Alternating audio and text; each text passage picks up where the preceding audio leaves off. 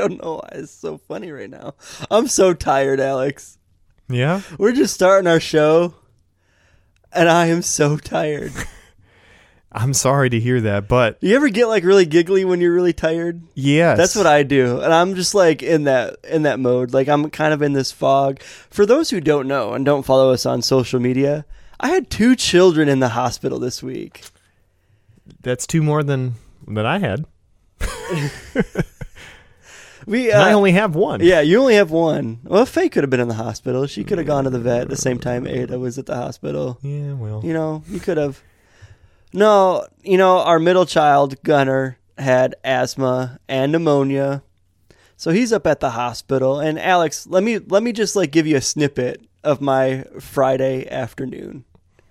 So Gunnar's in the hospital and he's recovering. He's doing much better than he did Thursday night when his lips were purple and his chest was caving in because he couldn't breathe. Like asthma's fun. And, so he's doing a little bit better, and I got out of work. I said, Jess, you go get the boys and take them to your parents. You know, get Oliver from school, get Rex from my mom's house, take them to your house, and you know, you get out of the hospital. You've been here for 24 hours. I'll take a shift. And so I'm there, and they start Gunnar up on an antibiotic, and he turns, dude. He starts puking it up. It's like, it's getting rough. You know, all the doctors are rushing in, the nurses are coming in.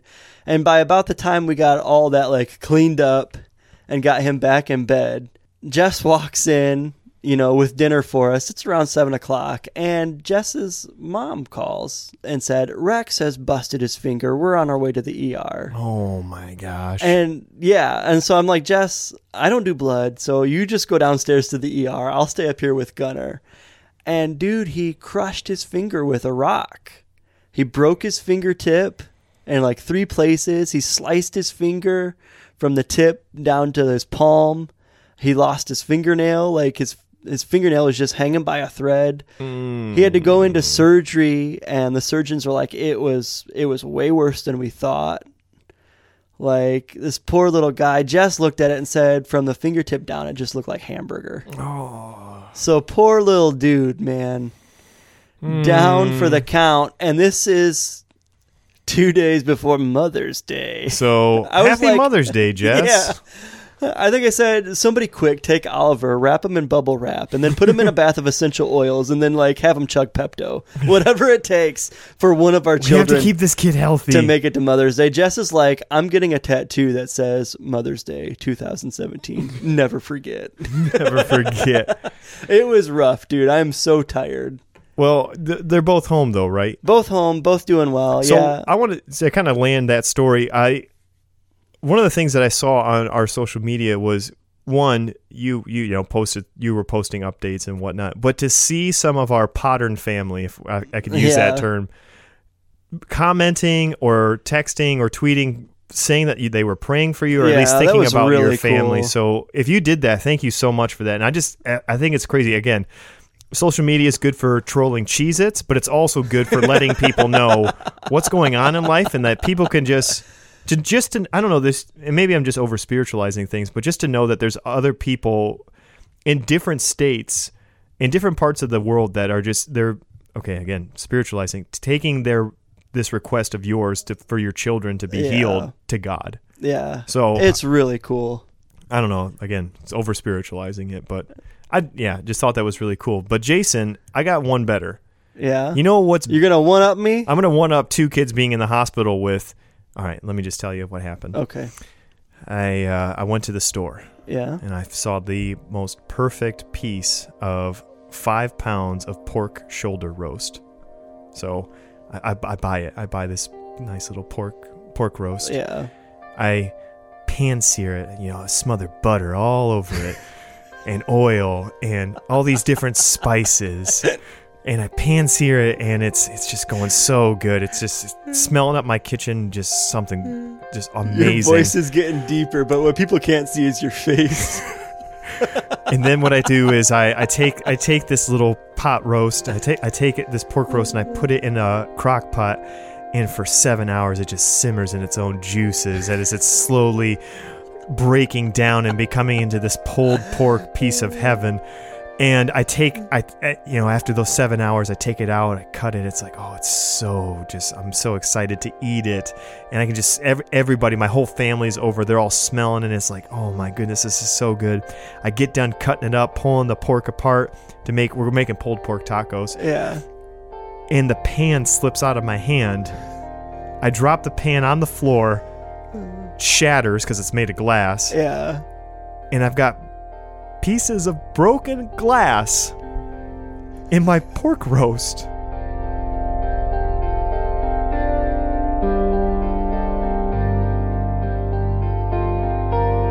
You're such a jerk. And then the dog comes and starts licking up. The dog. I literally, it took every piece of my being to not cuss. Well, did you that was a happy Mother's Day for Faye. Yeah. Because she got to enjoy that.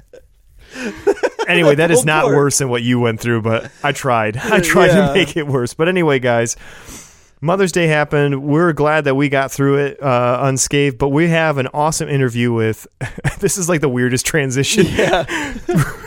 Sorry, Alice, but we have Pastor Alice Connor on the show today to talk about her book, Fierce.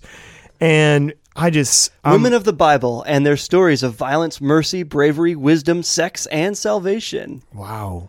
Says it all right there in the title, man. Yes. But we have an awesome discussion with her, kind of talk about some of your favorite moments, Jason, from the book. I haven't had a chance to read the book yet, but we talk about your favorite moments, and we also just kind of talk about God and how big he is and how he's so much more than what our little minds can fathom, I guess. Yeah. Is what we also talked about. It was just a great interview. Yeah, and it kept going. We stopped hitting record, which is always you shouldn't do that. Because our conversation kept going and it was pretty awesome. Yeah, so Alice, thank you so much for the little counseling session that you gave us after we stopped recording. Yeah. And guys, you're going to really enjoy this one. This is not your pastor's biblical women episode.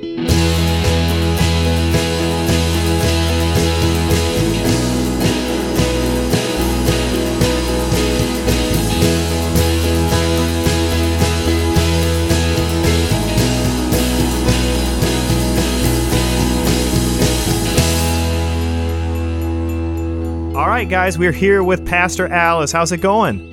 It's going great. So where are you calling us from?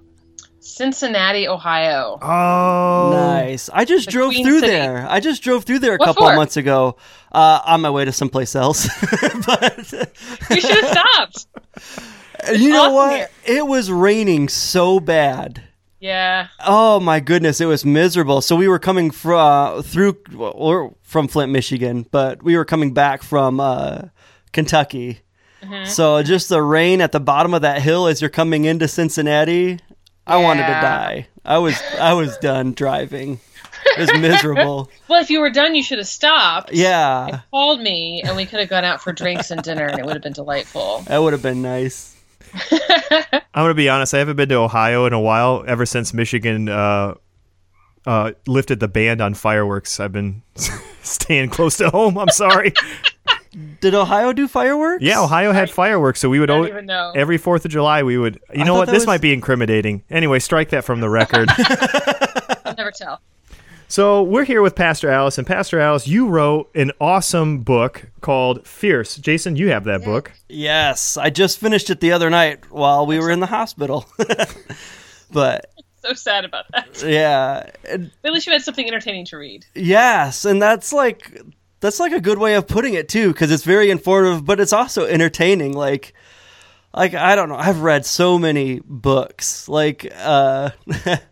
so a couple of John MacArthur's, Oh my God. Getting those going. Well, just books on women. He's got one. There's a couple other 12, too. So 12 Extraordinary Women, Jason? Yes, yep. I think we read through that. God. Well, pretty much whatever my wife is handed as part of her mom's group or women's group.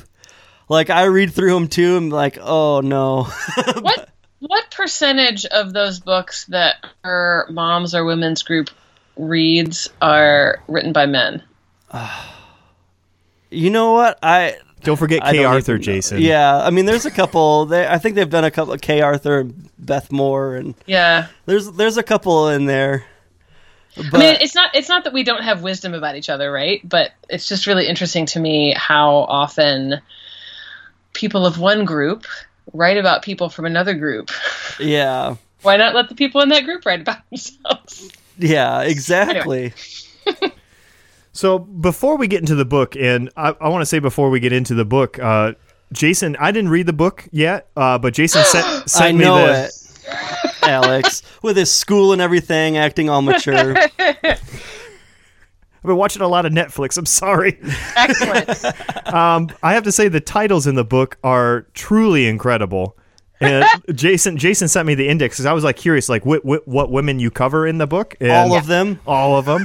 And I was like, oh my gosh, she's really creative with the titles. But if you're listening to this, you've heard us say it multiple times that Alice is a pastor. So we gotta call out the elephant in the room, because most of us, including Jason and I, we grew up learning that women were not allowed to be pastors in any capacity. And actually, I was trying to find a recent poll of how many churches in the U.S. actually have women as the sole or lead pastor of a church.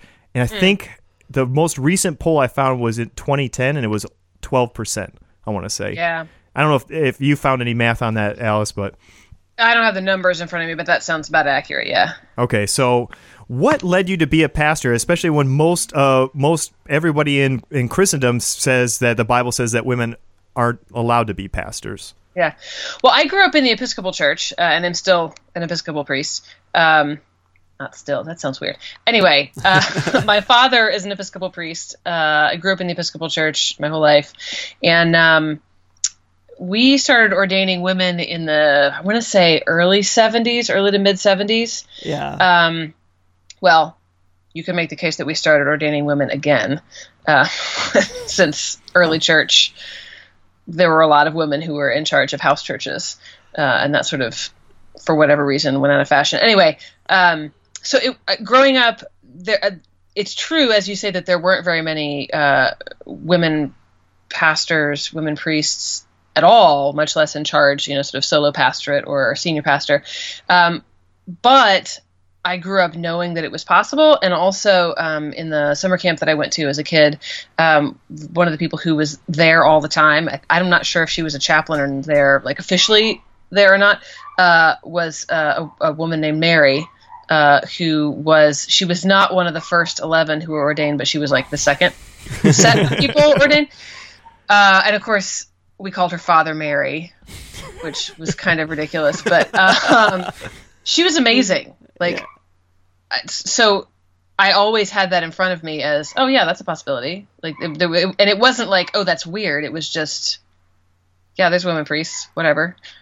It's not an issue, I guess, in the most recent iteration of my faith tradition.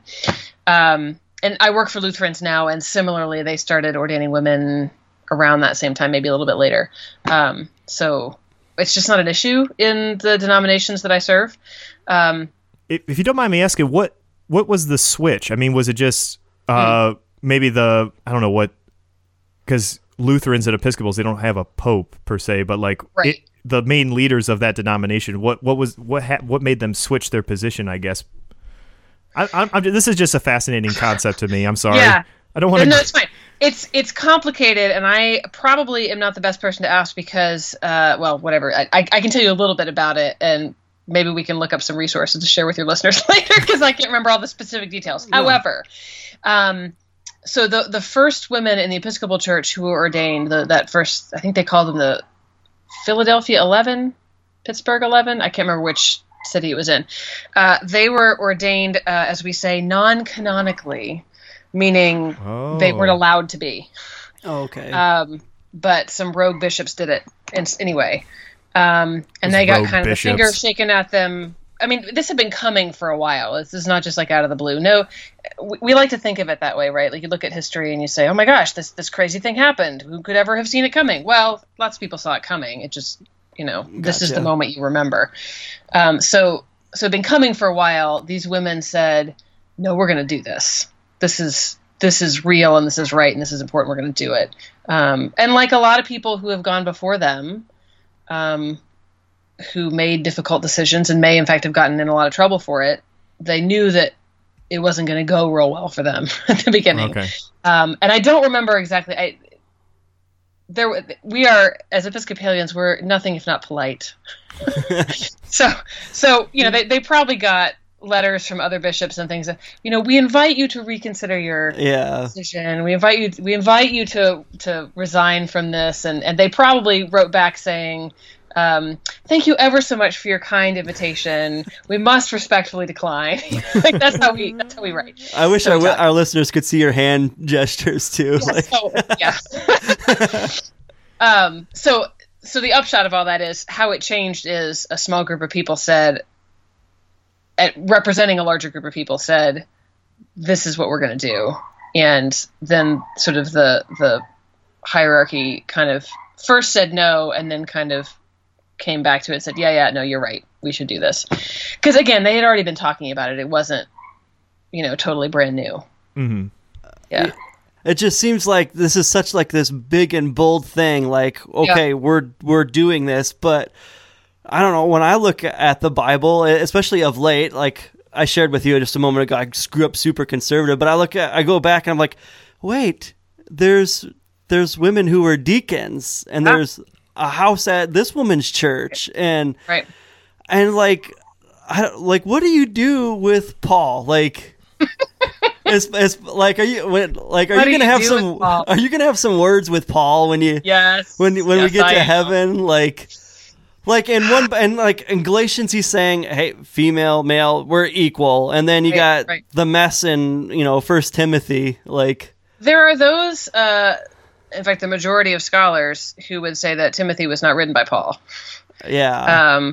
Or at least not directly written by him. Probably not.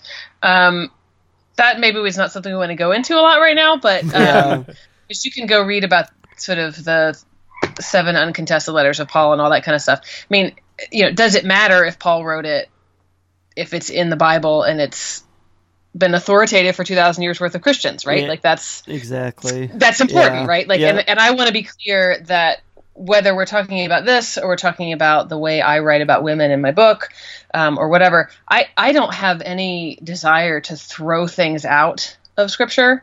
One of my chapters is about Ezekiel, and I wanted to get to that. Oh my God, I'm Ezekiel! so God excited. bless him. He had some really, we love the Valley of the Dry Bones, right? It's a fantastic story. I just preached about it recently, and it's a lot grosser than anybody ever talks about. But like, he's got some really amazing stuff, but then he's got these really awful passages. And like, literally, if there was anything I wanted to throw out of Scripture, it would be Ezekiel chapters 16 and 23. Like, they're so awful.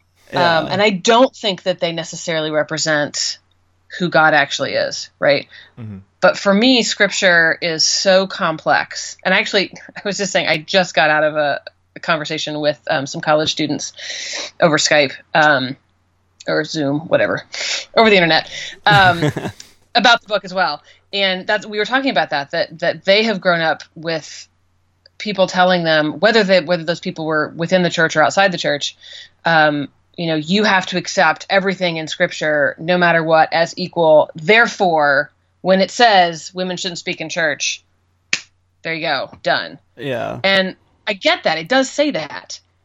It says a lot of other stuff. Yeah. And for any of us, like literally liberal, conservative, does not matter, to take one thing and say, this is it, this is the whole of Scripture. If you don't do this, there's something wrong with you. We're doing it wrong. I agree. It's not what it is. So I don't think that answered your question.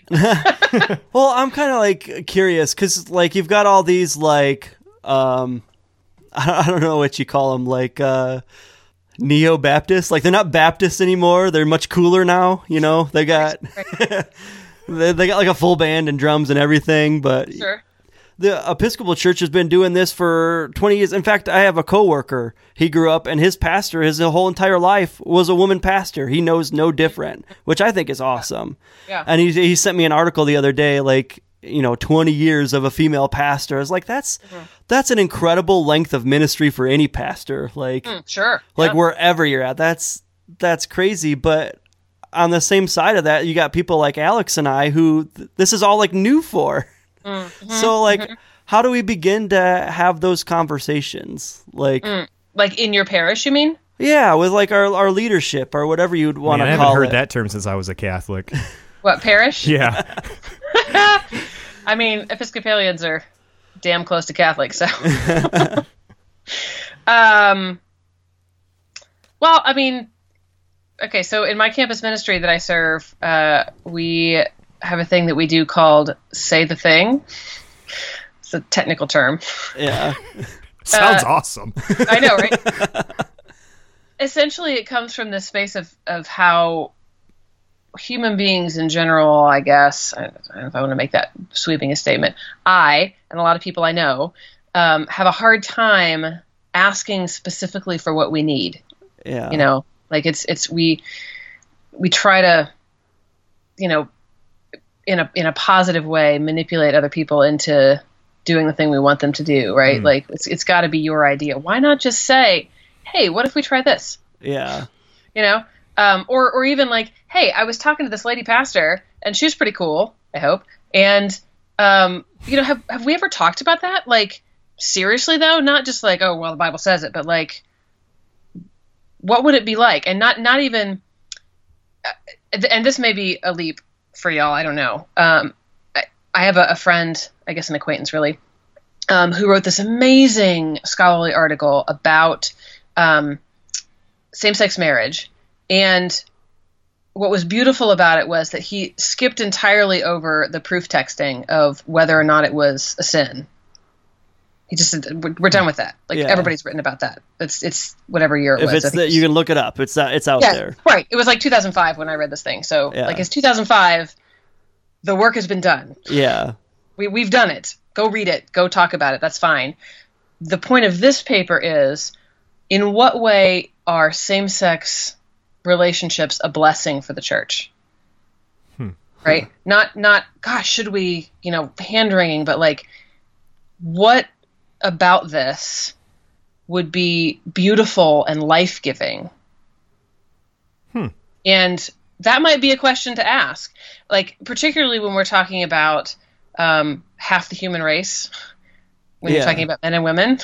Yeah. that it's not that women can't hear truth from men and the men can't hear truth from women. It's that we all have different experiences. Why limit the beauty and the life-giving nature of someone's ministry because of their genitals? Yeah. Yeah, I mean, I think that's a good segue to get into your book, because one of the stunning statements, and I guess I didn't realize this growing up in the church environment that I grew up in. I'm going to paraphrase what you said, but you said, how come that whenever we preach on a story in the Bible that's about a man, it's for both men and women, but whenever we preach a story about a woman, it's only for the women? And I'm like, dang, that's right. Like, yeah. And you go through this, you go through the different stories. It's like, man, these women have way more faith and get it right more times than the men do. Yeah. And so let's just dive into the book, because I'm really excited. So Jason, let's do some book questions that you have written down. You kind of brought it up earlier, and what I love about your book is it's like incredibly authentic. And like everybody kind of knows, like, okay, we all say that the Bible's R-rated. Like, okay, we all know that. You know, there's, you know, King David and stuff that he did. Yeah, I get it. You know, there's sex and different things, but we don't realize that the language, like, there's some pretty strong language in the Old Testament. Yeah, yeah, and it doesn't get translated. Yeah, that's what's blowing my mind. Can you explain that for a moment? I don't know if I can explain it. It just isn't. I mean, I think I snarkily said something like, you know, the translators look at the Hebrew and go, "What? I can't translate that. They'll stone us." Like, because you know, Ezekiel in particular has a really foul mouth. Yeah. And sort of we have this sense, and I think have for a long time, it's not a recent thing, that, you know, that church is clean. Yeah. Right. And I mean, I get that, because like we have a very beautiful and legit theology of sort of, you know, being washed. Episcopalians and Lutherans don't use the blood theology as much as other denominations do, but it's still there, right? Like sort of this being cleansed by both baptism, but also by Jesus' life, death, and resurrection, and that's fantastic, right? Like that's a really great metaphor, but it tends to bleed over into things it's not helpful for, like, you know, you've got to be scrubbed clean and beautiful and perfect for church on Sunday, which also means inside, you know, and so we have kind of bland conversations. Yeah. How's the weather? How are your kids? They're great. Yeah. Right. And it's, I mean, that's oversimplifying too, right? Like that's not entirely fair. Yeah. Because we do have, many of us, you know, really deep relationships with people at church and talk about real things. That said, how many people do I know? How many people do you know who, when you say something about, oh, I went to church, and they might just kind of half offhandedly say like, oh, I could never go there. The church would fall down around me, or like all the time. You know, I'm such a sinner, you know. And I'm like, what the hell do you think the rest of us are? Yeah, like that's why we go. Yeah, But absolutely. we haven't given that perspective, right? It's, and that it even comes across in the way we translate things. Like you can't say that. Yeah. You can't use those words. We don't read Song of Songs in church because it's too sexy. Like, oh, right. Like nobody in this building ever has sex. Come on. Yeah. Like, Oh my goodness. now you're looking at your parish differently, aren't you? Yeah. So, I'm kind of curious. What was your favorite chapter to write for this book? Oh my God. What was my favorite chapter to write? Because I'm kind of curious what everybody's favorite I have my woman in the favorites, Bible but- is. Yeah. Well, I don't know that I can lay claim to a favorite woman in the Bible, because, like I said, you know, the scripture is so complicated. Not complicated isn't the right word. Complex. There's so much to it that I don't know that I necessarily want to claim one as a favorite because they all say different things to me, right? Yeah. However, I really enjoyed writing the Eve chapter. I really struggled with it, though for me, struggle is often enjoyable, so that's fine. Jacob wrestling the angel is sort of a lens for me for reading scripture. So I really enjoyed Eve, particularly when I liked writing kind of rewriting the goofiness, right, of the origin story. Mm-hmm. But when I had sort of the moment of awareness of, oh, it's about grief. Yeah. That really, like, suddenly it all just like clicked, and I was like, oh, yes, that's what it's about. And then it all flowed. Yeah. So that was really nice. And I really liked, I struggled with this one too for different reasons. I really enjoyed how the Herodias chapter turned out. I didn't necessarily set out to write a chapter on Herodias. It was actually in my head. It started out as a joke. Because like there's so many Herods, and then there's Herodias, and then her daughter Herodias. I'm like, oh my God, you guys, like pick new names. This is so confusing. I was confused just reading it. Like, right. Oh, who's who? Which was which? Oh my gosh, Herodias really Jr. Yeah. And so like it started out as a joke, and then I was like, actually though, if I'm going to write this, like if I'm going to take this seriously, I'm not committed to it yet, but if I'm going to take it seriously, I got to read up about this because I'm confused. Yeah. And then I read an entire book about the Herodian dynasty, and I was like, okay, now I understand it. And well, shit, I just read a whole book, so now I gotta read this chapter. That's how I feel in sermon prep. Right? It's like, but it was so interesting. Like that book that I read was so good, and like just the whole dynasty and those women and that whole family were so different from all the other people I'd written to that point. That I felt like I needed it. I needed the diversity of that to say it's not just all these outsiders. There's also these women who are right in the thick of things with power, as much as power they could have. Anyway, so those two were really. I'm not sure if fun is the right word, but I really enjoyed writing. Yeah, I know my favorite was your chapter. Well, one of my favorites was your chapter on Asherah. Yeah, because like I don't think we spent a whole lot of time thinking about Asherah. Like, she's one of the most popular chapters too. Like when I talk to podcasts or when I talk to groups of people, they're like, oh my gosh, tell me about this Asherah person. Yeah. So like we're in the middle of our month on celebrating women, our feminism. Like this one of the things Alex and I are doing for ourselves is like pushing our boundary and understanding more. And we started with my wife, who's a feminist, who over the past like 3 years, maybe more, ever since she started roller derby, which yes, well, that was part of the coming out party, but I mean, it goes like further beyond that, but like. Which when I contacted you, you mentioned roller derby. I was like, did we just become best friends? Like, yes. My daughter, who is 8, actually just came back from her roller derby practice. So. That is awesome. They're planking around in the background. That's her. Yeah, we got to get Ada into roller derby. We're going to recruit her. It's fantastic. But we had on my wife. We had on Hillary McBride last week. Was fabulous. We're having you on, and not only that, we have like this little. I'm recapping for our listeners, and I don't know why, but.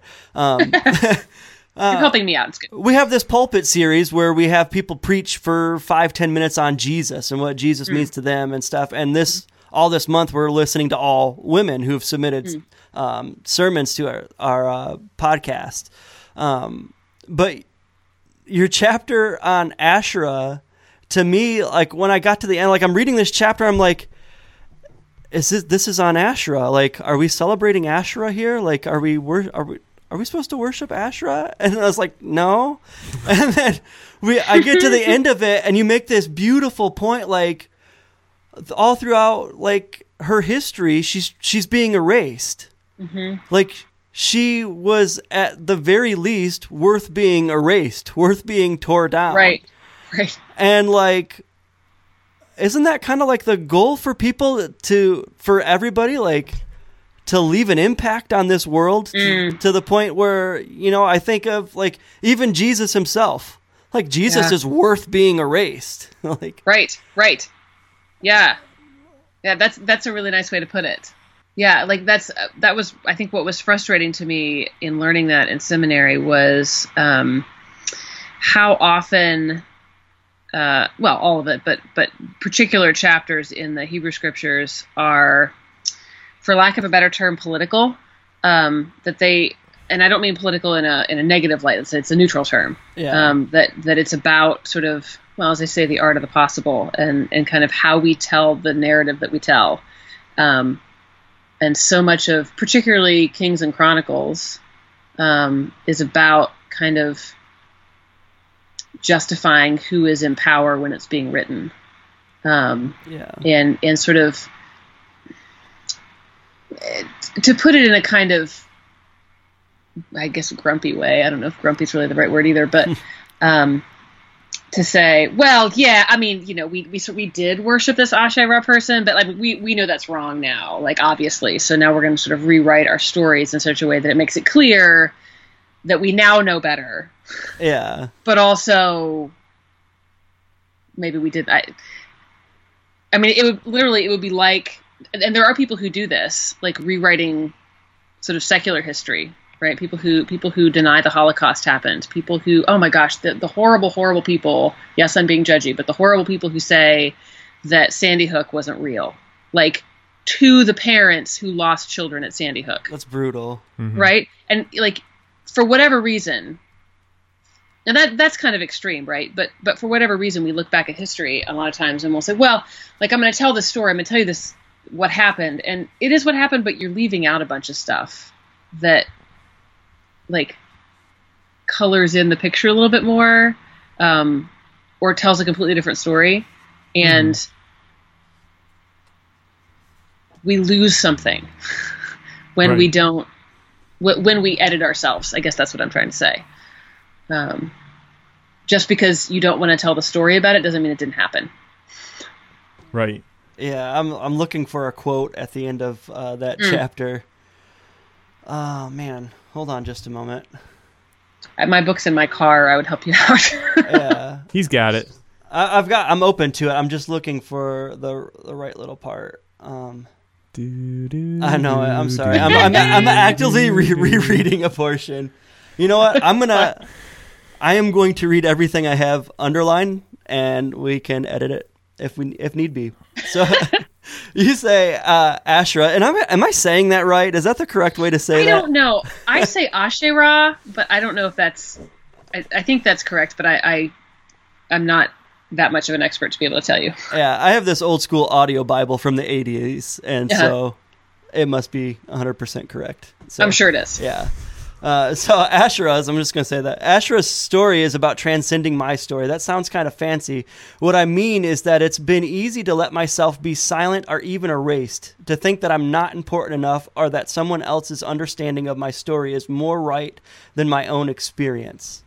I love that. Like, that's so incredible. Like, that's what we try so hard, especially like in our pulpit series or just in our day-to-day conversations. I come across a lot of people who are like, yeah, I can't speak up. You know, like I heard so-and-so's story and theirs is much better than mine. And you know, what value do I have? And to me, it's like, you're a voice, like your voice is very valuable. Like, and so you keep going here. I'm not particularly a quiet person, as my friends will attest, but I've allowed myself to fade into the background at times. I've ignored catcalling with my face burning and shame in my gut. I pretended to myself that the experiences I've had don't stand up against someone else's. I will not be silent any longer. And you just make this such powerful and beautiful voice to just be a person and just say something. And I think everybody struggles with that. I know I've struggled with that. Like, who am I to go and preach or speak at this event? Like, what am I going to add to this old folks' home in their experience? Like they're old, they know everything, you know, like who am I to interject or have anything? And it's not so much about like being right as much as it is of just like, for me, of like, just being present and being there and going and doing the thing and just kind of being bold, like with God, like, okay, God, what are we doing here? What are we doing now? Right. Yeah. I just love the way you put that at the end of that chapter. I thought that was brilliant. Thank you. Somebody once told me, heaven is perfect. And when somebody else shows up, it's more perfect. Yeah. Huh. You know, it's a little greeting cardish, but sort of the sense that one of the ways we talk about it in my campus ministry is the people who need to be here are here. Yeah. You know, sort of sometimes that's kind of an affirmation. Well, we had a small turnout to the thing, but these people really needed to be here. So great. This is who we are right now. And another way to say that would be the body of Christ is not complete without everyone. Yeah. Regardless of what your particular body is like, whatever your brain and your heart are like, you are part of that. And the body is not whole without every one of those people. Absolutely. Yeah. Awesome. No, I was just thinking, like, just earlier today, I was thinking, like, if there is like a demon roaming around at this present moment, like the worst demon, like conquering the United States, or not just the world, it's the demon of like isolation. And it's making you feel like you're in this alone. Yeah. Like our kids are in the hospital, and like those thoughts creep in. We're in this alone. Like in that tense moment of, you know, my kid's finger just got crushed. Like, well, it's like all of a sudden I'm in panic mode, and my kid's finger is the only finger that's ever been crushed in the whole world. Absolutely. Like, you feel so, like, every like horrible experience feels so isolated. So yeah, even though it's a little greeting cardish, like somebody else is there. That's incredible. Yeah. Like, years ago, I drove up to Columbus to preach at my seminary, and I think I reached for something in my car while I was driving and like pulled my neck. Like it was something stupid like that. So suddenly I was in this massive amount of pain. Yeah. And so I got to the seminary and I lay on the floor for a while, and then I went and I preached, and I came out, and one of my professors did Reiki on me. It was a whole thing. And I went to the hospital because I was like, this is miserable. And because I wasn't bleeding, I had to sit there for a long time. Yeah. Which I totally get. Yeah. But I was miserable, and I was alone. Because my parents didn't live in Columbus anymore. I completely, this is so dumb, I'd completely forgotten my brother still lived there. I was by myself. Like, nobody from the seminary was there. I didn't know anybody in the hospital. And of course, when you get hurt, I mean, the whole world just condenses down to this one thing. This is all there is. This is all there ever will be. I was so miserable. And I finally got called back into a room, and this guy walked in, and I was like, oh, I know you. My dad, who I'd called on the phone crying, had called up several local Episcopal priests and was like, who's there? Cool. My daughter's in the hospital. Can you go visit? And so I think it was Ron Matthews was his name. That's probably not right. Anyway, it doesn't matter. The point is that I knew who he was. Yeah. And he came in, and we didn't talk about anything important. Like, we talked about the weather and like, oh yeah, my shoulder hurts, and like, why are you here? I was preaching at my seminary, and then he prayed over me and he left. What was transformative about that experience was recognizing that it literally did not matter what he said. Yeah. It's that I wasn't alone in that moment. That is so cool. Mm-hmm. That is really cool. Well, why don't we take a quick break and we'll be back with more from Pastor Alice.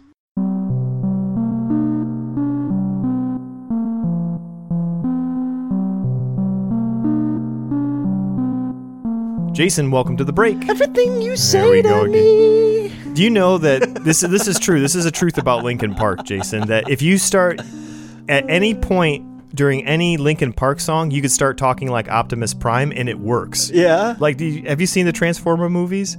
Oh, very little. Not a big fan. It's like, I'm Optimus Prime, and then you have that song blasting in the background. Anyway, we're getting way off topic. Way off. It's late, and Jason and I are tired, like we said in the intro. But we have, Jason, not one, not two, but a trinity of 5-star reviews, my friend. So let me read some of these, because guess what? If you leave us a 5-star review on the iTunes app, guess what? You're going to get your 5-star review read. That's right. Here we go. This one is from Bros, Bibles, and Beer, another podcast, Jason.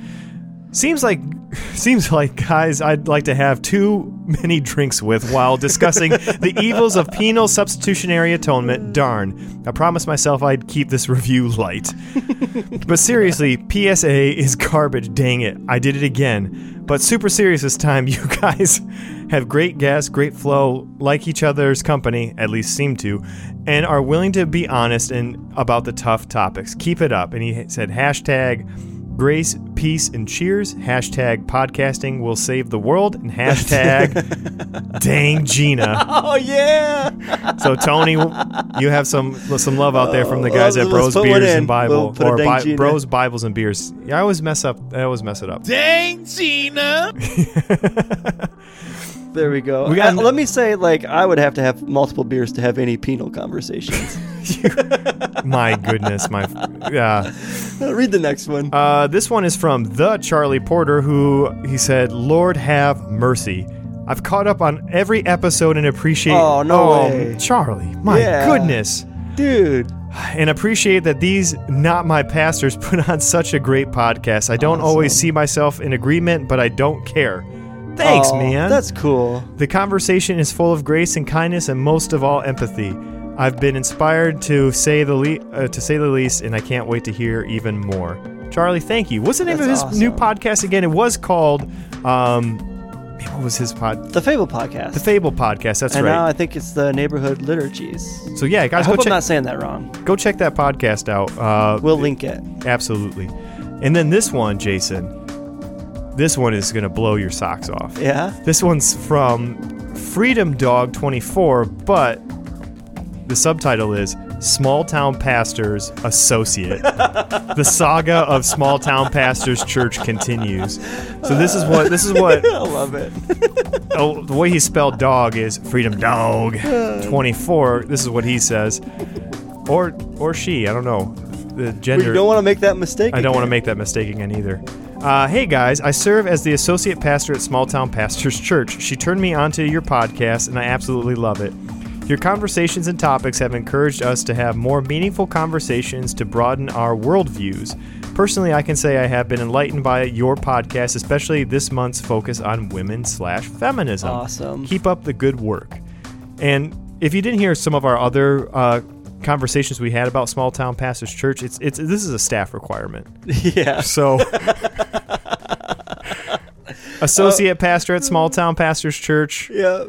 We know it's a requirement, but thank you so much for the 5-star review. Yeah, I we wonder love you guys. if leaving us a 5-star review is also a requirement. But you know what else is a requirement, Jason? Oh, what's that? Finishing this interview with Pastor Alice. So let's get back nice. into it.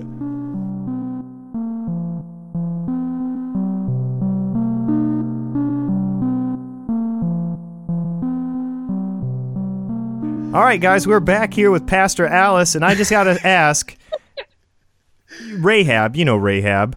I'm not supposed to say it out loud. We've been through this before. Yeah.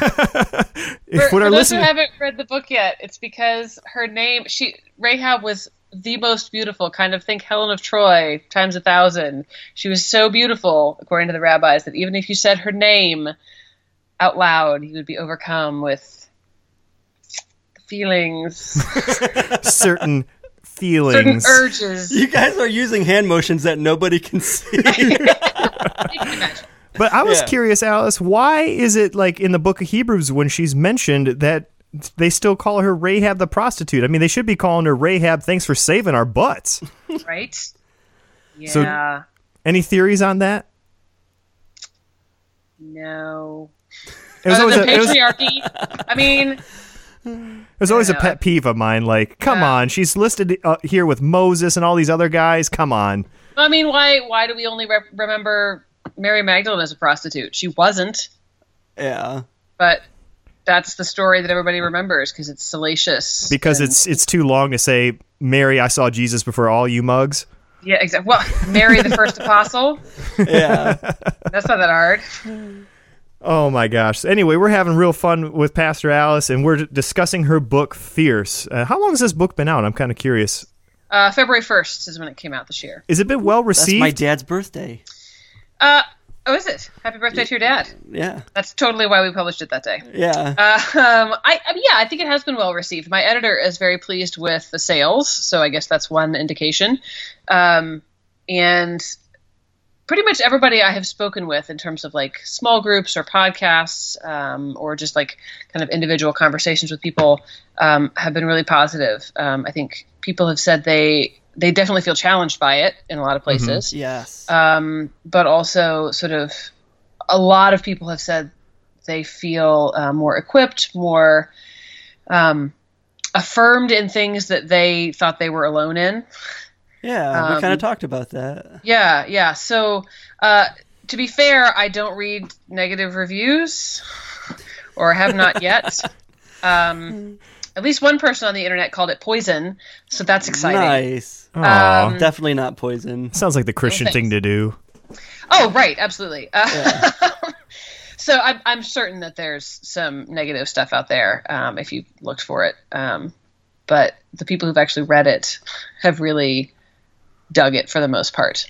So it's like our podcast sometimes. Like sometimes we'll get, I can't believe you guys are doing this particular topic, and it's like, did you listen to the episode? If you're going to critique it, please listen to the episode first, and then you can say something to me. Yeah, I will say there have been a handful of, I think they were intended to be negative comments on the book trailer. That it's on YouTube, and I posted it on Facebook, and just a handful of random dudes who, I think they were trying to say something negative about it and like put me in my place, but they weren't very articulate. So it was. You do not write books. Yeah, I don't know. I mean, a couple of them brought up Galatians 3:28. Like one of them literally just posted Galatians 3:28, and I was like, and it's in my Bible too. Yeah. Like I'm not sure. Like what are you? Say more. One guy, bless his heart, he just, I can't believe she didn't mention our Lord and Savior Jesus Christ and the greatest woman to ever walk the earth, his mother Mary. And I'm like, it's a trailer. Yeah. Like it's an ad. It's not the final product. Like I really wanted to just like take these people in and say like, oh sweetie, no, let's talk about reading comprehension. That's super condescending of me, but it was really frustrating. Oh my goodness. Anyway. So fun. So I want to talk about some of the areas where I was challenged, or at least I want to like challenge our listeners. So you have this amazing chapter about the woman at the well. Yes. And on the road. So, this is a story we've like read 100,000 times, but I was reading the way you wrote it, and you're kind of like, you know what? The woman at the well was kind of like sassy, like with Jesus. Like she's like not just taking it, she's like pushing back. Sassy Susan from Sidecar. Is that her name? No, but Sassy Susan.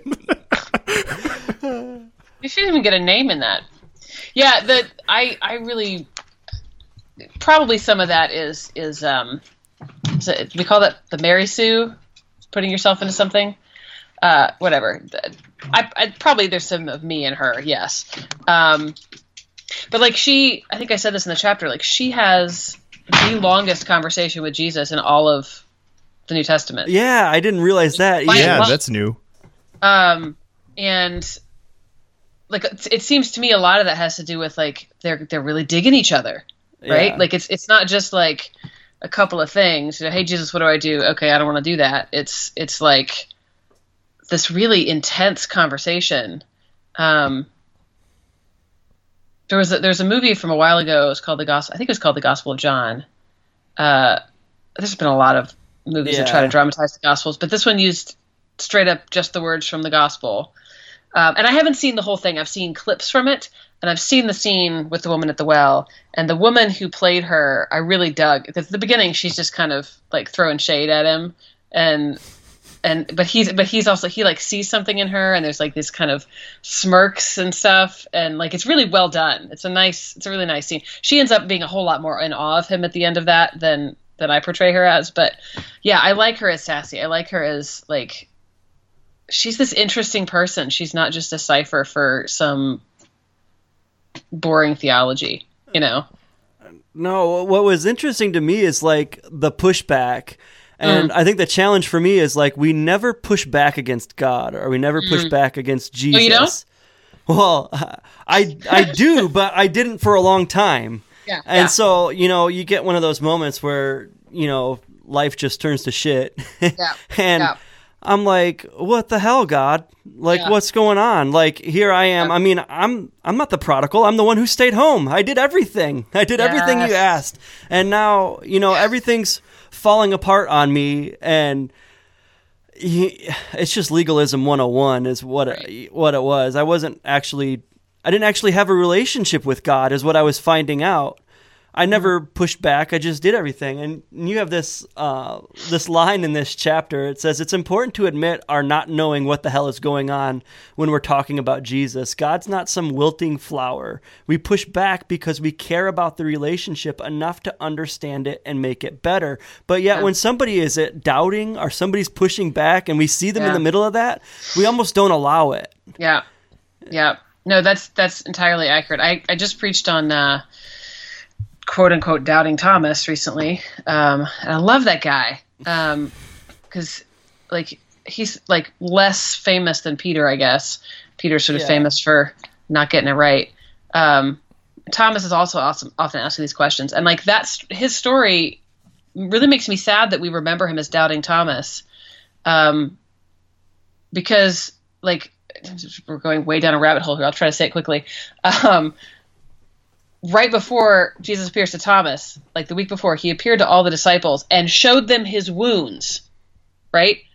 And they say, hey, Thomas, we saw Jesus. And he's like, I don't believe it. Like, really? Why? That's so rude. Why would you say that? Like, he's dead. Yeah. I mean, we all saw it. Yeah. I won't believe it until I see his hands and feet. And we're like, oh, my God, look, see, you're not supposed to ask for proof. And you're like, the other disciples got it? They got proof? What? Yeah. Why is he in trouble for asking a question? Right? And of course, that Jesus says, do not doubt but believe. And I choose to read that as not doubt is terrible, don't ever doubt anymore, but here I am, right? You asked for me to be here, and here I am. Don't doubt any longer, but believe. Like, here I am. I mean, which is maybe a hair's breadth difference, but to me, doubt is not the opposite of faith. It's part of faith. And asking those questions is really important. Yeah, absolutely. I mean, to talk about another man in the Bible on our episode about women in the Bible. Men are people too. Yeah. Matthew 11's my favorite when John the Baptist asks, are you the Christ or should we look for someone else? Mm-hmm, and it's like... He's not sure. He's not Yeah. sure. He's having this moment of doubt. I mean, who wouldn't in prison? It's his cousin. Yeah. And he even said, Like, how convenient that I was called to be a prophet and my cousin is called to be the Messiah. Really? but I always, I just love that about John the Baptist. Like, he has this moment of doubt, and instead of Jesus, like, just tearing him a new one, he's like, just go tell John the things that you see in here. That'll be enough. Yeah. Yeah. So, man rabbit trail on the woman episode, sorry. That's great. Well, I just think, like, I don't know, for me in my own walk or my own journey, whatever you'd like to call it, it's like I think I actually started to build a relationship with God when I started to push back, because then he starts to show you things. Like, Yeah. I was just like, you challenged me, here I am. You know, kind of like you mentioned with Thomas, like, you know, you don't believe, here I am. Like, Right, he starts right. showing you things. I think that's awesome. Another thing that stood out to me was in your Paul's Church Ladies chapter. Yes. That just sounds so funny. I love it. You kind of put all of Paul's Church Ladies into one chapter. Yes. But you kind of have this side in here talking about authentic worship. And it's just like those like burning bush moments that just like sneak up on you. And I think like everybody needs one of those moments. Like if you're a believer in God or Jesus, like that, those moments are so incredibly foundational to your relationship. And you talk about this, like you're in between campus, and I think, you just laid down on the grass for a moment and you're just looking at this blue sky and just like in complete awe of it. Yeah. And I guess my question to you, people who haven't had those experiences, is how do we have those? Do they just like happen? Like, can we manipulate God into having one? No. Well, I know that. Yeah. I mean, to me, some of this comes down to sort of your theology of God. What is God like? I think for a lot of Christians, there's this sense that kind of God shows up, which implies that there are lots of times that God doesn't show up. Like, in other words, like God sort of suddenly appears and then disappears, is there, is not there. And I don't know if that's right or wrong. It's not how I see God. For me, I haven't read Tillich, but I've read about Tillich, Paul Tillich. His whole idea of the ground of being makes a lot of sense to me, that God is always present. Yeah. And not even that God is present, that suggests the opposite, that there is the possibility of God being absent. That is not, in fact, the case. That this is not a rabbit trail. This is important to what we're talking about. Yeah. That there are many rabbis who say that when God gave the name to Moses, when Moses said, "Who shall I say is sending me?" and God says Yahweh, that what God is saying is not, here is a word that defines me. God is saying, it's not just I am, it's existence. Yeah. The fact of existence is me. Such that there is never a moment, nor even the possibility, that God could not be present. So all that is to come back to this idea of having those burning bush moments. To me, moments of the burning bush are when we are aware of God's presence. Yeah. That bush was burning the whole time. Moses just happened to be in the right place to see it. Yeah. I think I said Abraham a minute ago. That was weird. Anyway, so that, like, I would say that for myself, I choose to. There's a level at which I choose to interpret things as a sign of God's presence, but there's also a level at which I choose to practice meditation, and I choose to practice intentional conversations and various things, such that I am ready when it comes. Yeah. Right? Like, in other words, it's not that you can force it to happen, but you can like a writer, actually, the whole point of, not the whole point, a lot of writers will tell you need to write every day, even if it's bullshit, because then when the real thing comes, you are ready. You have the words, you have the practice, you can get in, you can do it. Yeah. So like, I just came back from a pilgrimage to Europe with some of my students, and the first day we were there, we went to the Dachau concentration camp, and that's going to be rough anyway. Yeah. Like that's a lot. And it's really hard to put into words, but it's really hard to be in a place like that. And I'm not saying that I had like the world's most perfect response to it or anything like that, but I think that I responded as strongly as I did to it because I have been preparing for this, even though I didn't know I had been. Yeah. Does that make sense? Yeah. Yeah. Like, God was really there for me, not in a like, oh, Alice, you're so great, like in a really painful way. Yeah. This is the mortal agony of the people who were there. This is the mortal agony of Christ. And I saw it. Yeah. Like I really felt it in a way that I don't think I would have felt it, 10 years ago. Does that make sense? No, it totally does. It's just heavy. Yeah, no, it is heavy. Like I was reading like your experience in that chapter, and then I was thinking back like a year ago, last summer. I'm sitting in my car, and it's just one of those days. Life's not great. But I'm just sitting there and I'm staring at this tree across the parking lot of where I'm at, and I'm just watching the wind like work its way through the leaves on the tree. Mm-hmm. I'm just like, God knows that breeze pushing. Mm-hmm. God's pushing those leaves, and He knows exactly where each one of those leaves is in space. Mm-hmm. I think I'm really into Luke chapter 12, or not even a sparrow hops and God doesn't know about it. Sure. But I'm just like, holy crap. It was almost scary. Like, God's everywhere. Mm-hmm. And it's like, not in a judgy way, right? Like we tend to like get that sort of Santa Claus, he sees you when you're sleeping, he knows when you're awake kind of thing, which is like really ominous. It's scary. But it's not, it is, at best it's good news, at worst it's neutral. Yeah. Right? Like just God is here. Yeah. With us. I just beaming at us. Yeah, I just kept thinking like, okay, I know there's atheists, I know there's people who say they don't believe in God, and that's fine and whatnot, but I'm just thinking like, if you were standing in the middle of the forest and you said like, what's a tree? Like you just look and there's a tree. Like it's just always there, and you don't think of anything of it until you're in the desert and say, I wish I really had a tree right now. Yeah, yeah.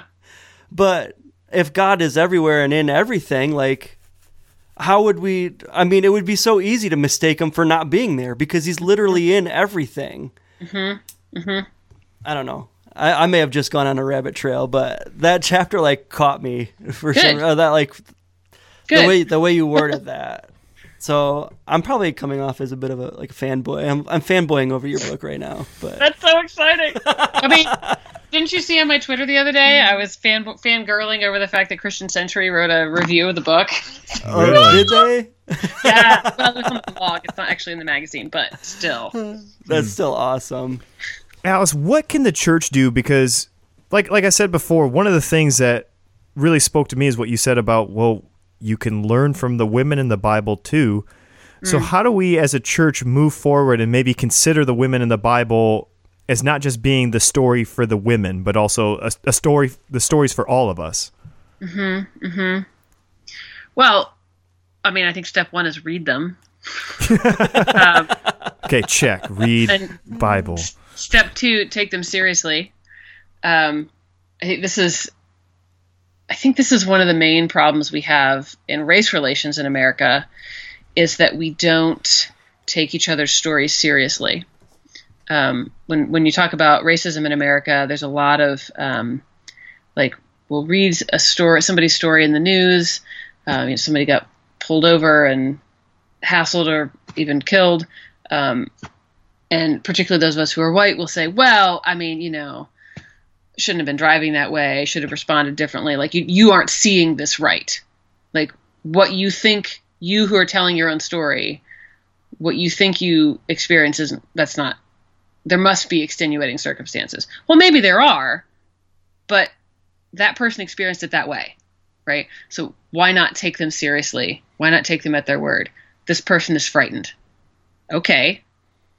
My telling you shouldn't be frightened doesn't make you less frightened. Yeah. Right? Right. And similarly, I think really pick any, personal attribute, any kind of identity thing. Why not ask people questions about their story and take it seriously when they answer? Like, this was my experience of being a woman in this situation. This is my experience of being gay. This is my experience of being a man. And I'm kind of overwhelmed by these kinds of conversations. And I'm not sure how to interact without offending people. And then that in turn makes me feel defensive. Whatever the thing is, doesn't matter. Yeah. As we were talking about before, say the thing. Yeah. And believe them when they say the thing, not to second guess. So I think that strikes me as really important, whether it's feminism or not. That each of us is a whole person, and we have a complex story that deserves to be heard. So listen to it. That's awesome. And do it on purpose. That right? seems Not pretty just simple enough. Read Right. Bible, just listen. Got it. and say the thing. Say the thing. I mean, It's so simple. You think more people would be doing it, but they don't. no, but So- it's hard. It is hard. Jason, did you think of your question? No, because I was listening.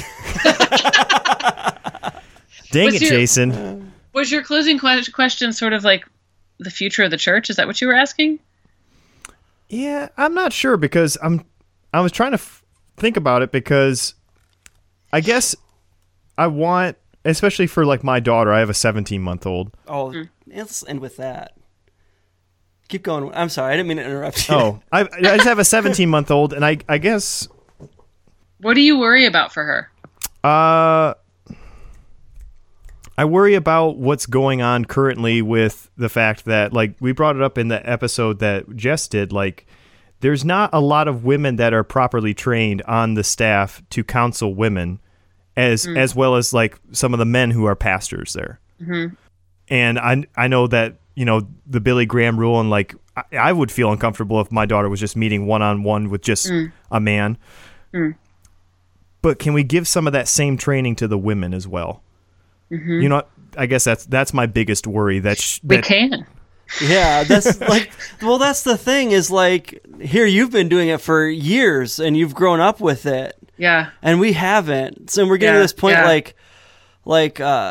my wife and I came through this terrible church background where she had to be silent and submissive. And for a long time I bought into that and I was part of the problem, but neither one of us recognized it. We're just doing what church does, and we're just going for it. But now we see things like, we brought this up in her episode. If I wanted to meet with my pastor, I could meet with a man who is deeply trained in biblical studies, Right. and knows his Bible stuff, and I could go get some awesome Bible answers for him right now. I could call him up and go, and she can't. She doesn't have that same opportunity because if she were, they would have to arrange, it would have to be your husband's got to come with you or wait for me to get my wife in here too. Yeah.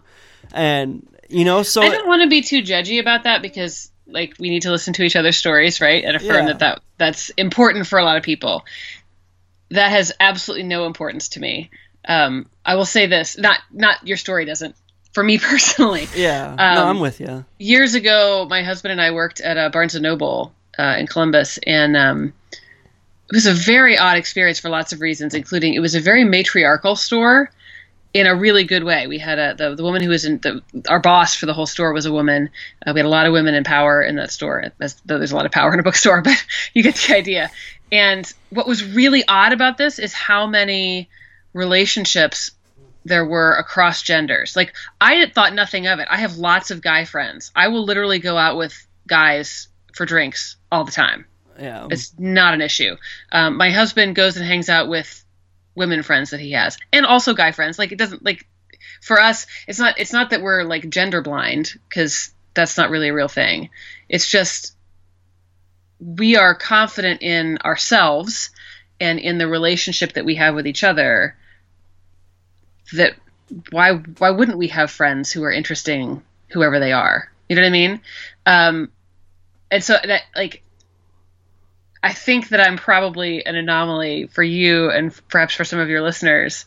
That may sound like super odd. I'd never think twice about asking someone, whether they're male or female or gender nonconforming, to have a one-on-one conversation. Now, I know enough about church safety guidelines to have a window in the door. Yeah. You know what I mean? Like that has nothing to do with gender. That's literally if I'm one-on-one with anybody. Yeah. I will make sure that the door is cracked, that someone else in the building knows that I'm in there. You know what I mean? Yeah. But for me, it has nothing to do with the gender. So I'm saying this to say I find that really interesting.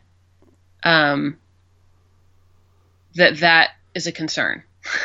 Does that make sense? No, I could totally. If I put myself in like your perspective, like I totally see that. Like, so here I'm pushing you again. Sorry. No, it's. I hate to say it, but it's like it's a real thing. Yeah. No, and I get that. Like, I wish so bad. I wish you lived here, like, and my wife could meet with you. Like, honestly, like, and if not you, like somebody like you, you know? Yeah. Like, I bet there is somebody like me, or not even like me at all. But I bet there is somebody. Maybe not in your church, but yeah. Are you just move to Cincinnati? Just do it. Yeah, we can Skype. We can do the podcast over Skype still. We'll figure it out. I think what I'm trying to say here is not like I do have an agenda, like everybody does, but I think I don't want it to sound like I'm coming off as saying like you should do X, Y, and Z because that's how I do it. That's not what I'm saying at all. But that as you are, and you said in your own words, you're deconstructing as you and your wife are kind of what it sounds like, kind of renegotiating some stuff about your relationship in process, which sounds healthy to me. That's how marriages work. Yeah. As you're doing that, that doesn't mean you have to reject everything you came from. Yeah. But it also doesn't mean that you have to keep at arm's length resources and people who might be in this other space and be helpful to you. Yeah. You know what I mean? Like that you could find a balance that is a third thing. In other words, why not go find your local Episcopal church? Yeah. And not don't go there necessarily. I mean, I love the Episcopal church, but you don't have to. But find a female priest and just chat him up. Like, yeah. Absolutely. I'm with you. Like I kind of feel stupid. Like, oh well, yeah. No, not at all. Oh my gosh.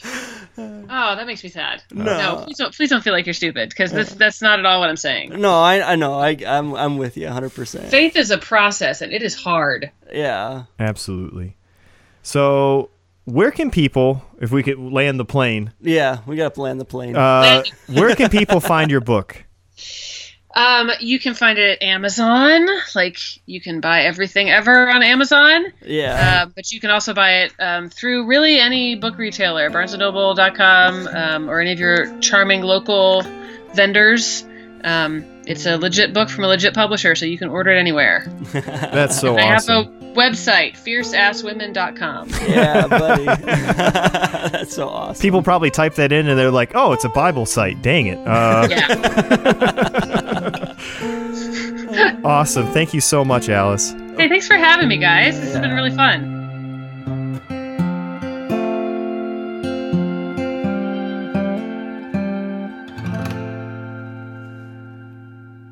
Jason, I feel like a dum-dum that I didn't read the book. Now, you should feel like a dum-dum, Alex.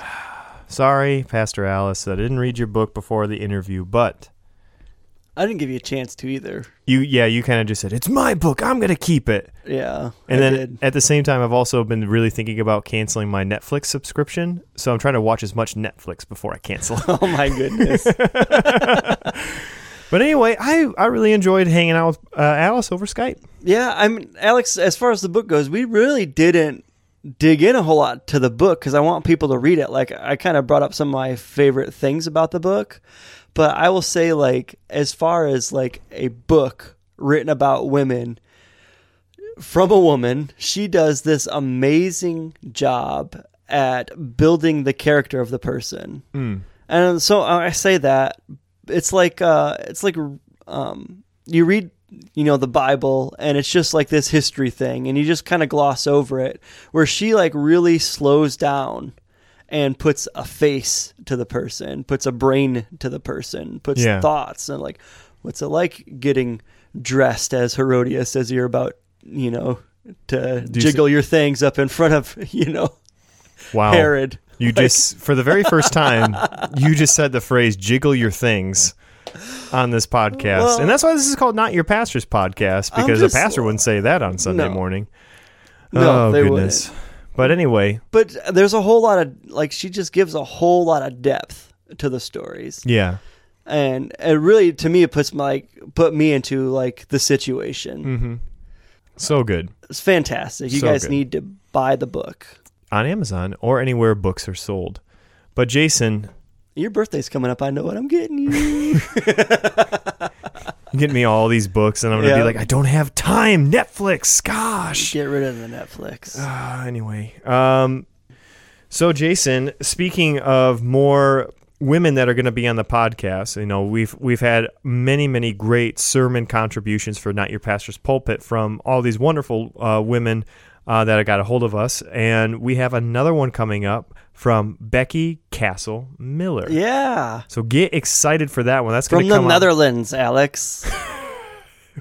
You got really excited, and also like you were going to do an accent when you said Netherlands. I wasn't trying to do an accent. It sounded like you were going to do one, though. I don't know what a... From the Netherlands! That's not what a Netherlandian sounds like. I know, don't even it's know not. if that's a word. Netherlandian. Anyway, are they from Lord of the Rings? No, that's New Zealand. Yeah. My bad. Anyway, Becky's going to come on. She's going to share an awesome sermon with you guys, and we're kind of winding down the Women's Celebration Month, the Feminist Month here. So we got a few more sermons for you. Yeah, so Method Theology is coming on next week. Holly's Yep. going to be in the episode, and Donna recorded a pulpit for us. And yeah, absolutely. So if you guys don't remember Holly, she was our number 2 pulpit contribution. Is she our first guest who submitted a pulpit before they came on? Yes, I believe so. I think Brandon Andrus did. He submitted his pulpit, like his sermon, and then I asked him to be on. Okay. So she's the second one who is coming from the pulpit to the podcast. Yeah, she has her and her friend Donna do a podcast called Method Theology, and I've listened to a few episodes. I haven't listened to them all yet, but I've listened to a few, and what I've heard, I like. Yeah, it's going to be a great conversation next week. So look forward to that, and also look forward to all the just crazy stuff Jason's going to be posting on social media. Like I've said before, Jason's usually the one posting things on social media just because I just don't do it very much. That's just my personality. Again, Enneagram, who knows what number I am now at this point. 1 week I'm a 1, 1 week I'm a 9, who knows? If it makes you feel any better, Alex, I do most of my posting while sitting on the toilet. Multitasking is what that's called, Jason. It is. But please go to our Instagram, go to our Twitter, go to our Facebook page. Go like those things. Go see what we're posting. Who knows? Maybe it's another crazy meme about Jason hiding in the bushes after he said something insensitive to his feminist wife. So those things are happening. I forgot about that. Jason, as we land this plane, I have a piece of advice for you. Yeah, buddy. Yeah, and I just wanted to tell you this from the bottom of my heart. Love people. Oh, And use things. You going a little minimalist? You know on what? me. No, scratch that. Always keep your stick on the ice. Have a good one, everybody.